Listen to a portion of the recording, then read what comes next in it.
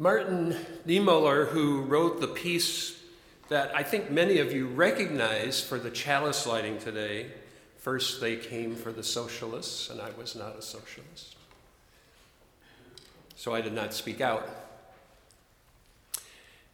was a Protestant minister in Germany who, in the early years of the rise of the Nazi regime, was sympathetic to that movement and thought it was a good thing. I actually knew someone in my life who lived in Germany at that time and also thought it was a good thing at the beginning, and then later realized it wasn't. I had the pleasure of getting to know someone who had that experience. Anyway, Niemöller was a Protestant minister who at first was sympathetic and then became totally sure that he had made a huge mistake and became one of the leading opponents of that regime, and was part of a group of German clergy who opposed that regime. He was eventually arrested and spent 7 years in a concentration camp, but he survived that experience and lived for quite a number of years after the war and became a leading voice for German self-examination and penance. And his famous lament has been read publicly on countless occasions in many different circumstances, and it's on display at the Holocaust Memorial Museum in Jerusalem. I don't read it today to say that we are in exactly that situation. That's not my point. It's a universal message to everyone in any situation where anyone's rights are threatened. And it stands as a warning and a critique, I think, for all of us in all times, everywhere, that we do need to speak up sometimes, and that if we don't, there are consequences to leaving out that important part of life. Two of my Jewish friends, Rabbi Daniel Bogard and Susan Katz of the Jewish Federation, some of you may know either one or both of them, have both recently spoken publicly about how they, as Jews, deeply feel the position of Muslims in America. It is such an amazing thing to listen to them, these two people who are both on leading edge of Judaism, say that they know what Muslims feel like. What an amazing statement. What an amazing crossing of boundaries. And when they speak, you get that they do understand it. It's really from the heart. And it surprises people sometimes to hear them, but it really makes perfect sense. The Jewish people know intimately what it feels like to be the designated scapegoats of a society, to be the one that everything is blamed on, to have one's property vandalized, as one of our mosques was about a week or 10 days ago. They know what that's like, to be sometimes treated unequally and unfairly by the very laws that are supposed to protect everyone equally. So it's very moving to hear my Jewish friends describe these feelings and to hear in their voices the authenticity of their compassion and solidarity with Muslims. Isn't that a rather amazing thing? About a year ago, we had an evening at the Islamic Foundation Mosque. It's out by Pioneer Parkway and Knoxville. And we gathered together. They invited the community in. There were about 700 of us in that room. I know some of you are here today. And they had to actually turn people away at the end because everybody who wanted to get in, they literally didn't have enough room for everybody. And there we were, gathered in peace, Muslims, Jews, Christians. You use there everywhere you go to this kind of thing. There are lots of UUs. It just, boy, I love that. People of other faiths, people of no religious faith whatsoever. Clergy people, lay people, the police were there. The city council and the mayor were there. There were women with headscarves and women with no headscarves. There were adults and kids. It was an evening of support, and to me, it was an evening of transcendence, a moment of actually feeling what peace is. It's great to talk about peace, but on that night, I could feel this is peace.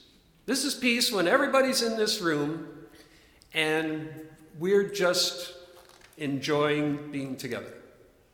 And nobody's going nuts about it. It's a powerful feeling. And it feels good. Right now in our culture, the Muslims are the designated scapegoats, or at least by some segment of our society. Now, they're not the only group in America that suffers injustice. I don't want to say that at all.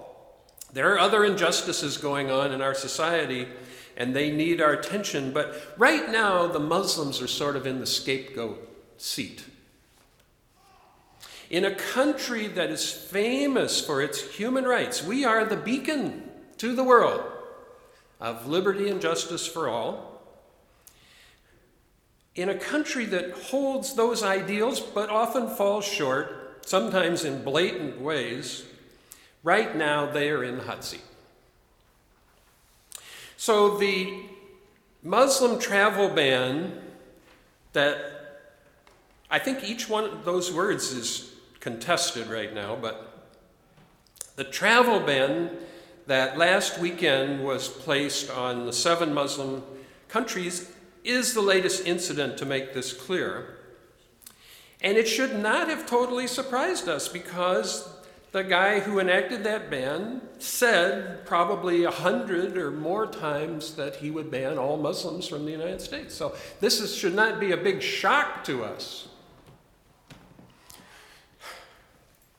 And of course, you can't do that specifically on Muslims, so the ban as it came forth was for 7 Muslim countries. And there's much discussion about the ins and outs and the legality and all this, and I'm just not going to try to explain that because I don't think I'm the right person to explain it. But it is interesting to note that no American has ever been killed by a terror attack from any one of those 7 countries. That's an interesting fact, certainly in the whole thing. So that's strange. So without going into the legal jousting that's going on, let me just say that it has been extraordinarily disruptive to countless families, to businesses whose employees can't get in, to students who can't get back to school, airports that got jammed, and of course now they can get back in for a while, but that's being contested too. So it's a kind of chaos, really. It's a kind of chaos. On the face of it, it appears to me at least that it's biased and discriminatory, but I want to remind you what I said during the welcome, that is, you don't have to agree with me on that. But that's my sense of it. And it appears to be religious discrimination in the opinion of many legal scholars, or at least I think 6 judges so far. If you see this differently, then let's go get a coffee or a latte, and I'd be glad to listen to you. In 1992, a man named Samuel Huntington put forward a theory about what's going on in the world. And the theory was that the post-Cold War world was entering a time that he called the clash of civilizations. And what he said is, now that the Cold War is over, there's going to be a big competition in the world for which culture is going to emerge as the dominant culture. And there are a number of different cultures who could be candidates for that, but particularly concerning to us in the West is that it would be a clash between the largely Christian, democratic Western nations and Islam. And so there would be an ongoing clash of civilizations. I know you've heard that term probably. To see between those two cultures, to see who would dominate the other culture. This is this theory called the clash of civilizations. So, in this way of looking at things, we in the West are involved in a struggle with Islam, sort of to the death, who's going to win? And it has a cultural dimension, and it has a military dimension too. So there are wars that are going to get fought over this, and really already have been fought over this. And they will continue. And in this model of history, you have the good guys and the bad guys. And in our culture, then, if you follow this idea, we are the good guys and the Muslims are the bad guys. And you can see sometimes in movies that they get portrayed, kind of dark. Even cartoons, by the way. I don't know if that's still going on, but I remember many cartoons where the bad guy was obviously a Muslim. Now, from the point of view of terrorists in the world, it's exactly the opposite. They're going to take over the world, and we are the bad guys. And so you have a good guy, bad guy thing that is the dominant reality in our part of the world. And you know how these movies, you've seen these movies. These movies end up with a big battle at the end, don't they? It's usually about 20 minutes of a battle scene at the end of the movie, and everything gets blown up, right? Lots of people get killed, and the good guys win, although they lose a lot of the good guys in the process. And we all somehow go out of the theater with some kind of catharsis that took place. So this clash of civilizations, I think, it ends up in war. That's where it goes. Or maybe just a continual kind of war. So groups like ISIL, for example, and Al-Qaeda believe that model. You wonder why they do stuff. They're in that war. And we are the bad guys. And it's also true that there are people in our country who believe that model too. And a lot of them are in positions of power. And have been off and on for quite a while, who have that model, a clash of civilizations of the world. And if you think about it that way, some of the wars we've enacted in the last 20 years, you can see why they might have gotten started. Because it's part of that process. We're in it. Well, what about our friends at the mosque? Do they appear to be evil? This has not struck me as being true. I don't see them as evil. As a matter of fact, as far as I can tell, they're just as good people as we are. And I've thought about that too, and I believe they are as good as we are. They're different, there's no doubt about that. Undoubtedly, they're not perfect, and like everyone else, they have faults, and I don't agree with them about everything by a long shot. But overall, they're gracious, welcoming, moral people, and when we were there that night, I don't think anybody could have doubted that. I don't see how anybody could have thought that somehow that was an evil culture. So how can they be our enemies in some great cultural war? I personally just don't buy that theory. I don't think I buy that people believe it and act that way, but I don't think that's any kind of a path for us to be on. That doesn't lead anywhere good. Not at all. So I want to propose today that The theory that the Muslims are our mortal enemies is not only deeply flawed, but very dangerous, and at its basis, completely un-American. It's not in accord with our values. This is a country founded largely on immigration, not for Native Americans or African Americans, of course. They are also victims of discrimination. But for countless other Americans, immigration is how their families got here. The statue in the harbor says, "Give us your tired, your poor, your huddled masses yearning to breathe free." And then there's that light. This is the light of freedom for all these people.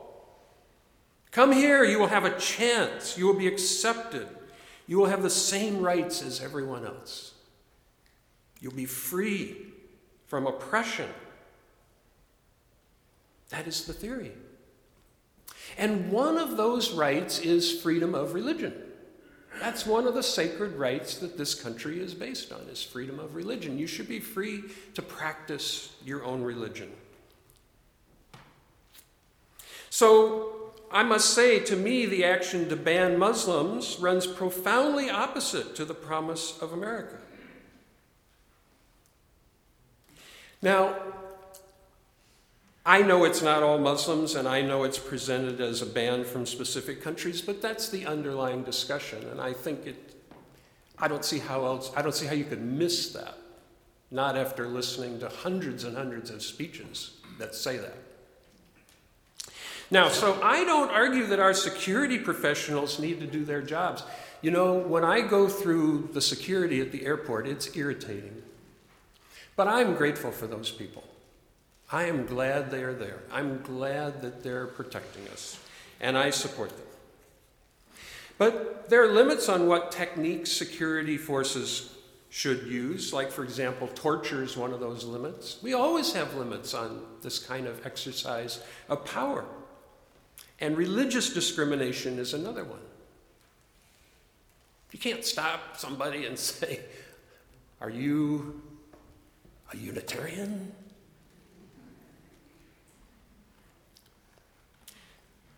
This is what our country was founded on, is that people came here and could be free. They're free to practice religions that we don't even agree with. I want to propose to you today that this travel ban will not make us safer. It doesn't make us safer. In fact, it makes the world a more dangerous place. The world is more dangerous now than it was before this action got initiated and now suspended, and now there's a big fight over it. The world has gotten more dangerous because what the travel ban says to Muslims all over the world is that the hardliners are right and the Americans hate us.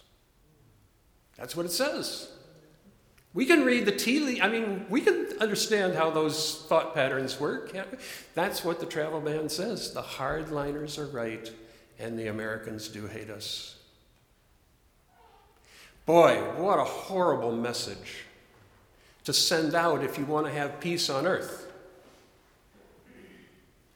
The travel ban proves to many observers all over the world that this is true, and that we are, in fact, locked in a struggle against enemies that is getting worse. That's what the travel ban says.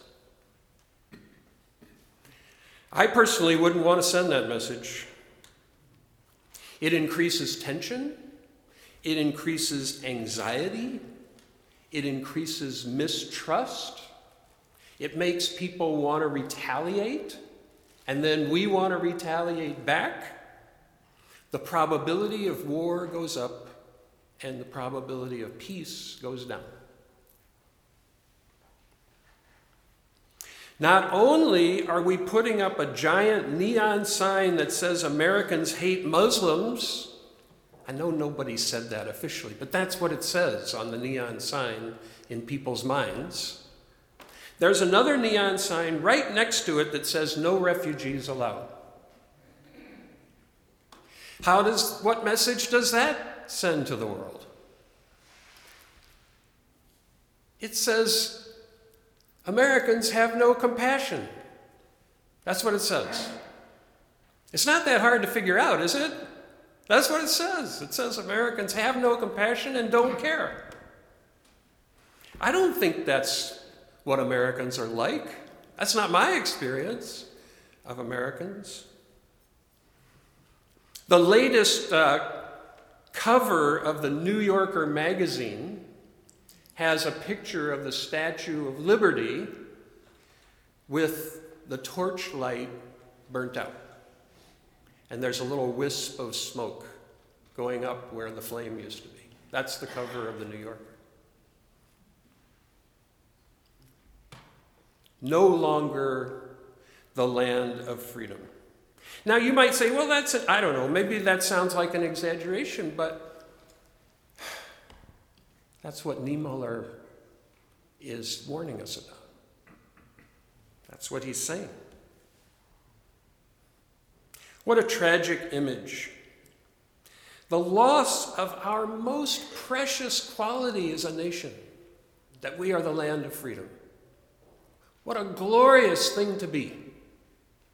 Martin Luther King put it so well. He said, injustice anywhere is a threat to justice everywhere. We may think that this is not our struggle.